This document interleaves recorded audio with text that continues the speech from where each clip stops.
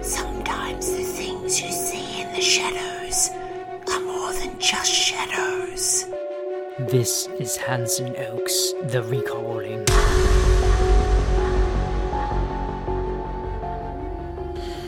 Hello, my name is Hanson Oak, and I'd like to tell you my story. I often lament about how humanity has lost our connection to nature, that we've closed the door on the part of ourselves that's intertwined with the wilds of the world. And sadly, our welcome to that world has been revoked. Still, there are times when rekindling their relationship is necessary, and I've spent a great deal of my life doing just that. I'd like to think I'm invited as close to that other side as anyone could be, but never fully allowed inside. Is the difference between window shopping and browsing the interior, that invisible barrier that will always keep me at just arm's length. Not long ago, I had to push it further to communicate in a way that's alien to us, by speaking with the forest itself. Now, if you don't believe the forest, the wilderness, has a voice beyond the Lorax, allow me to prove otherwise. I was on the trail of a Ravinia, a wonderfully odd creature that lives in the unbroken forest between the US and Canada, and it is as curious as a platypus. It is the branch of evolution that briefly connected this and that before coming lost, probably cut off by choice. It is incredibly solitary and slow to breed, often only providing its population with one offspring per 20 years. The Ravinia exists to us as a passing breeze, a shadow inside a shadow, that footstep in the distance of a rarely traveled path.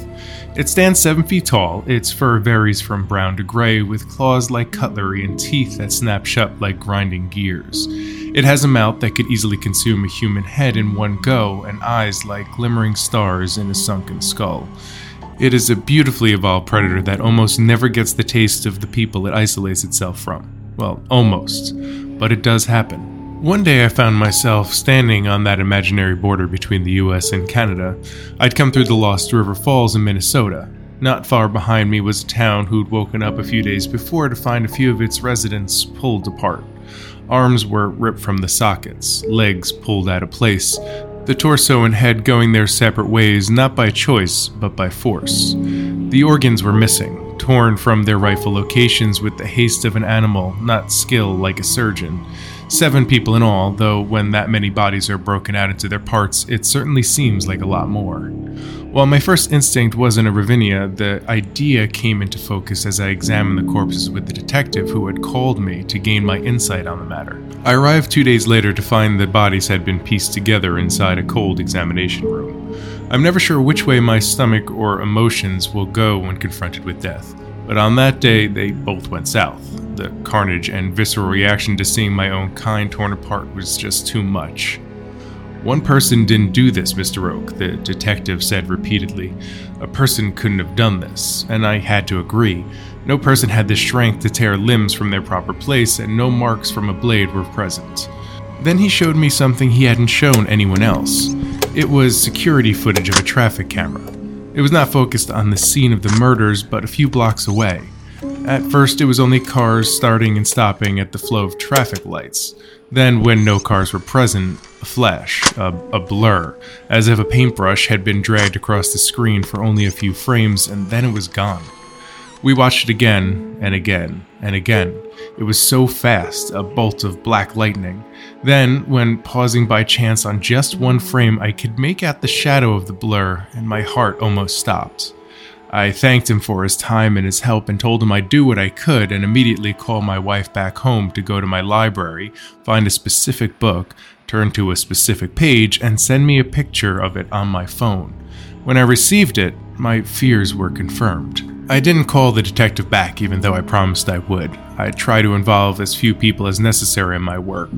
I've seen enough of them mauled, cut open, ripped apart, ground to paste, torn to ribbons, and reduced to puddles to fill my nightmares for the rest of my life without voluntarily adding to it. However, there are many times that I do need help. This is when I ask the others, the spirits and energies that surround us that so few really know about. When I returned to the line dividing the fields from the forest, I thought to knock on the leading oak tree, but thought better of it. Not long ago, maybe a human generation, one could give a gentle rap against a tree like this and find the Fae quick to emerge and offer help to the traveler thinking of heading into the deep wood. To knock on wood is to ask for help warding off dismal fates. and the Fae were the ones who those who knocked were looking for. But the Fae were not as interested in helping humans as they once were, having long ago retreated further into the forest and ignoring most knocks. But even those random knocks have stopped almost altogether, as we, well, most of us, have forgotten to why it was done in the first place or ever done at all. There is another way to communicate with the forest, but it comes with many, many more risks. But I didn't have many options. I could not track the Ravinia. It was far too fast and left no tracks to trace. I walked to the woods, deep enough to be surrounded by this place and covered by the canopy above, but still shallow enough to run if I needed to. I looked around until I found what I was looking for, a fallen tree covered with mushroom blooms. The type of mushroom doesn't matter much. That one was yellow with red gills, if I recall. As the mycelium, the webbed growth of the actual organism, is what I was really after. I moved around the log, traced the mycelium from the mushroom to the earth beneath the leaves, and back past the trees, oaks as a matter of fact, to a clearing large enough to lay in. I gently pushed the leaves aside and pulled up the fragile white organism that made up the fungus proper. It was large, healthy, hardy, obviously old, and I knew it had a story to tell me. I removed my jacket and shirt, my shoes and pants, all but my underwear, as one has to retain some modesty, and carefully laid down and covered myself over with the mycelium. I looked up at the canopy one more time, the leaves rustling, shivered in the breeze, and I felt their chill run through me as well. I closed my eyes, my skin registering the sticky, slightly moist membrane that stretched over me. I took a breath, pushed my consciousness deeper and deeper until I no longer felt the dirt on my back with the worms, ants, and other insects moving about. I pushed it deeper until the roots of the mycelium poking softly at my flesh ceased to tickle. I pushed my consciousness away until I made room for another to come inside, but only just. I did not want to evict myself completely because I'd certainly find the door locked behind me when I tried to get back in. I felt the web of mycelium become tighter, but forced myself to relax. Its grip came in waves, like a blood pressure cuff inflating, making it hard to breathe. My heartbeat echoed into my temples and fingertips. Still, I kept my distance, ignored my body's request to pull free. Then, without warning, like slipping into the blackness of slumber, I became one with the fungal framework that holds together the natural world. I found myself in a timeless existence where the earth was still young, when ancient ferns were making their transitions into modern trees, long before people existed. Day and night were no longer limited by time, and I saw it without mankind's self-imposed limitations. However, at that moment, time was very important. I couldn't get lost in the experience of being a timeless being when that being that I was had an important reason for being there to begin with. I urged the fungus on, to move ahead quickly to connect with the creature I was chasing, to show me where he'd gone and how to find him. In a flash, I watched the forest root itself into the earth. The trees reached for the sun like endless fingers on the hand of the planet that held them. Then its children, the creatures whose very survival depended on them, began to emerge and diversify, predator and prey balancing one another until I saw what I was looking for. "Stop," I begged it. "What's that?" And so it did. Time went at a pace I was used to, but felt far slower after coming out of a compressed history lesson. A corpse of an early deer lay rotted on the forest floor. All is still. The leaves didn't shudder because the breeze didn't blow. No animals moved about. It is almost as if I'm looking at a picture, a snapshot claiming this moment for its own, and I'm as uncomfortable as I've ever been. I know instinctively that I don't belong here, and what I'm seeing, or being shown more succinctly, is not for my eyes. Just when I can take the stillness no longer, the corpse of the animal jerks. It wasn't a corpse after all. It took a breath, let out a heartbreaking bleat, and the air from its lungs turned into a faint cloud above it. It jerks again, this time convulsing so hard that half its body lifts from the ground, and then it settles. The rise and fall of its chest is almost done now. Its suffering is almost over, and I cannot look away because it's not my eyes that are looking.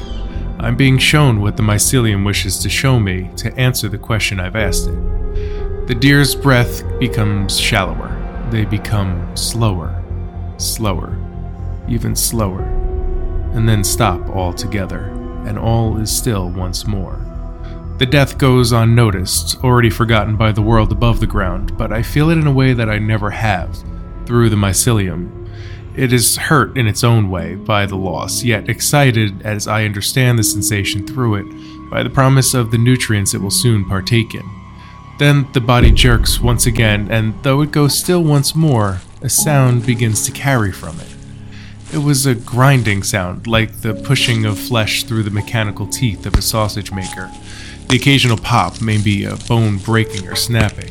The little deer's corpse rippled as something moved beneath its hide, pressing against it, sharp points exploring the underside of the soft fur. Then the flesh gave way, tore open, blood spurting and trickling into the thirsty ground, and I can taste it through the senses of the mycelium, my guide here. But it did not taste as blood tastes to the human mouth. It tasted as color, as warmth. It tasted like waves of light peppered with the deer's youth and sorrow. I'm sorry, but it's so hard to explain through language what cannot be understood by our senses. Then from inside the deer, a small creature crawled its way out. It had a horrifyingly large mouth for its small head, with teeth too big for it, like a puppy's paws. It would need to grow into them. It was hard to tell what color the fur was. At that moment it was weighed down with blood, black and deep, glinting only a hint of red when the sun's light dared to touch it. Long, gangly legs with hooked claws stepped out of the corpse and onto the ground, unsteady but only for a moment. It looked around, head low, overwhelmed as if considering this new world that it had just come into. It shivered, cold and scared. I realized at that moment that this was the first Ravinia, the birth of a species. Where it had come from I can't say, but it wasn't from here after all. Perhaps it's a refugee from a world we can't see. Perhaps it's evolution of something that came from somewhere else. I found myself pitying this predator who would surely love nothing more than to show my innards to the sun, but that is the burden of being a human, isn't it? To care for what's incapable of caring back. The small, horrifying, yet somehow adorable creature rushed off into the brush, finding shelter in the overgrowth of thorny vines. It moved to an outcropping of rock and stopped, sniffing or examining the space between the stones.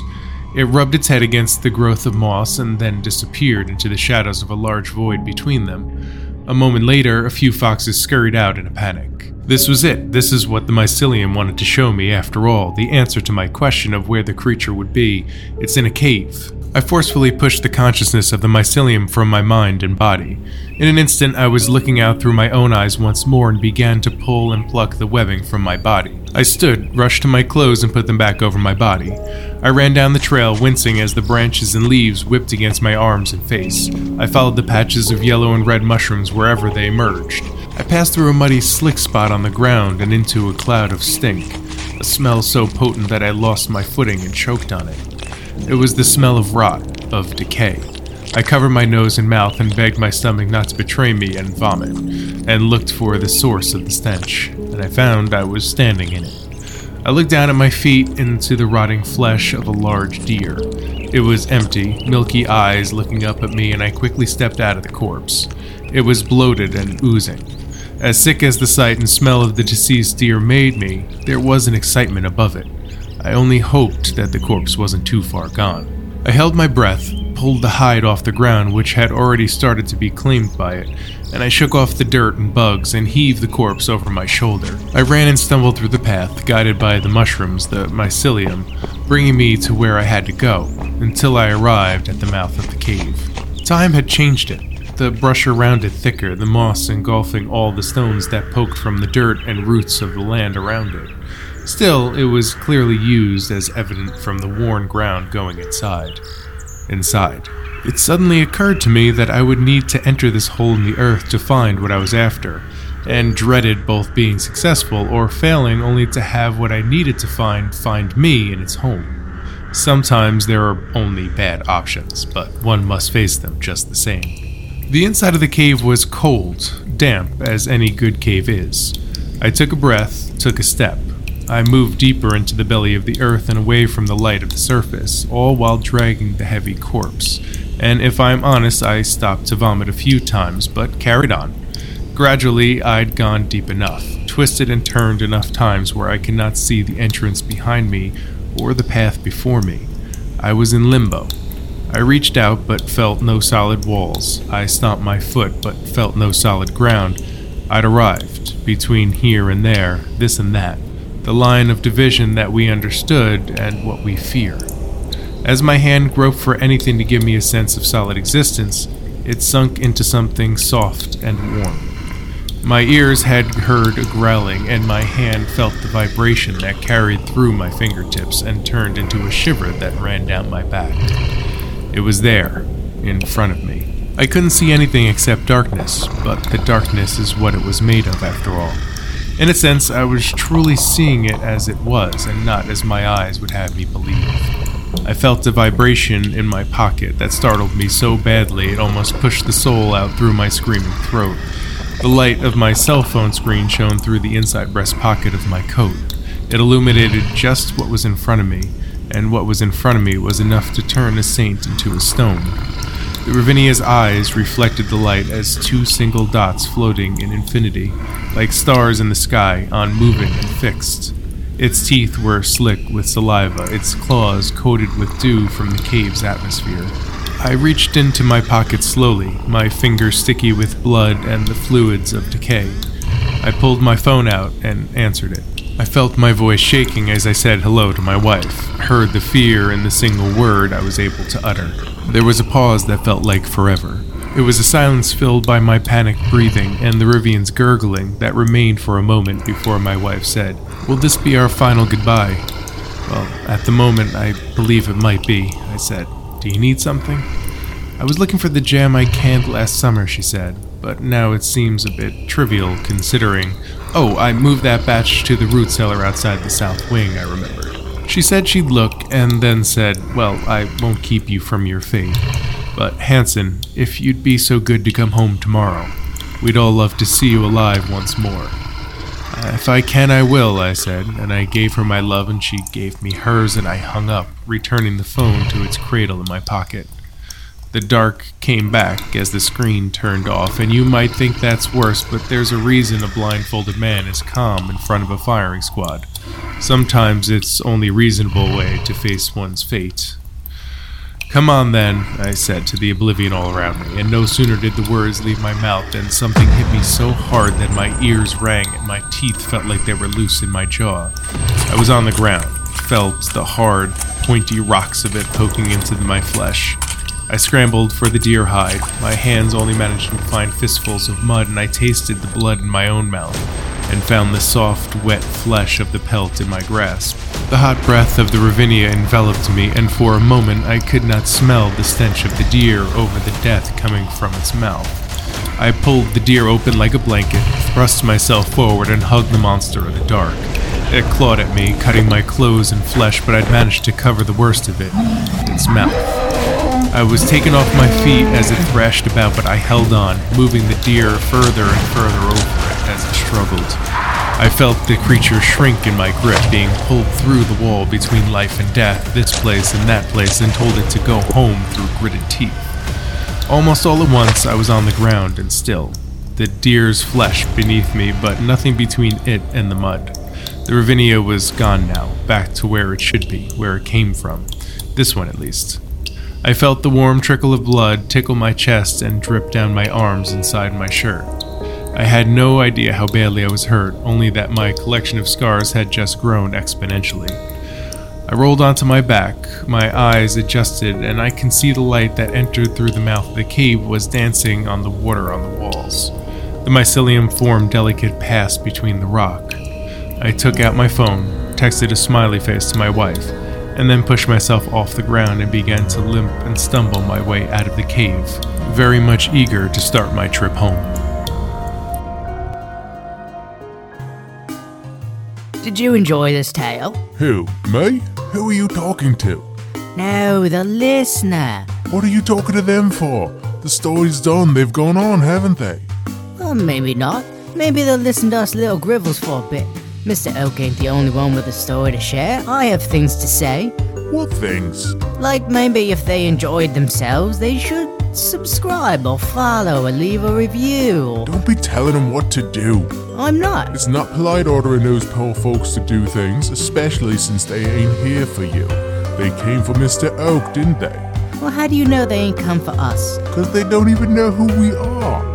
All I'm saying is it's good manners to subscribe or follow or leave a review, isn't it? Is this recording? Did you hit the button? Oh, I thought you hit the button. Oh dear. Mr. Oak won't be happy.